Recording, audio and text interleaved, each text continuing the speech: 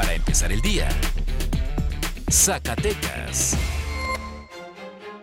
Buenos días, viernes 12 de junio del 2020, momento de la información para empezar el día con Meganoticias Zacatecas.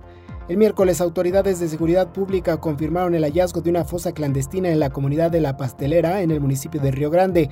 Hasta el momento se desconoce la cantidad de cuerpos. El estado de Zacatecas se ubica en el sexto lugar nacional en hallazgo de fosas clandestinas de 2006 a 2019, según el último informe de la Comisión Nacional de Búsqueda. Tamaulipas con 440 se posiciona en primer lugar, le sigue Veracruz con 432, continúa Sinaloa con 345, Guerrero 331, Chihuahua con 318 y Zacatecas con 267 fosas clandestinas localizadas. El Consejo de Honor y Justicia de la Secretaría de Seguridad Pública tiene en trámite en proceso administrativo a 29 elementos policiales, 20 de la Policía Estatal Preventiva, 6 de la Policía Penitenciaria y 3 de la Policía de Seguridad Vial, todos ellos correspondientes a este 2020. En el caso de la Policía de Proximidad de Zacatecas, el Consejo de Honor y Justicia lleva 2 asuntos, uno por abuso de autoridad y lesiones y otro más por el fallecimiento de una persona.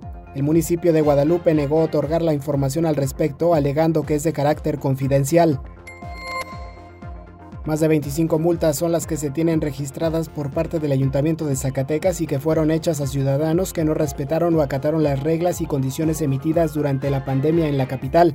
Ulises Mejiaro, presidente municipal, enfatizó que se hicieron detenciones y se llevaron frente al juez comunitario, ya que violentaron los accesos de los lugares acordonados como canchas deportivas, de rebote o espacios públicos. El gobernador Alejandro Tello reconoció al ejido de Cedros en Mazapil y a la empresa minera Newmont Peñasquito por lograr un acuerdo que permitirá el desarrollo responsable de ambas partes sin provocar daños a la vida cotidiana de esta región del semidesierto.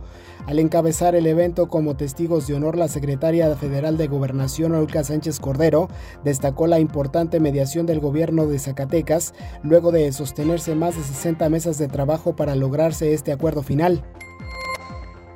El equipo de fútbol profesional Mineros de Zacatecas se queda en el estado, luego de que Grupo Pachuca vendiera la marca a la empresa local Grupo Islo, la cual pretende mantener el equipo en la Liga de Expansión.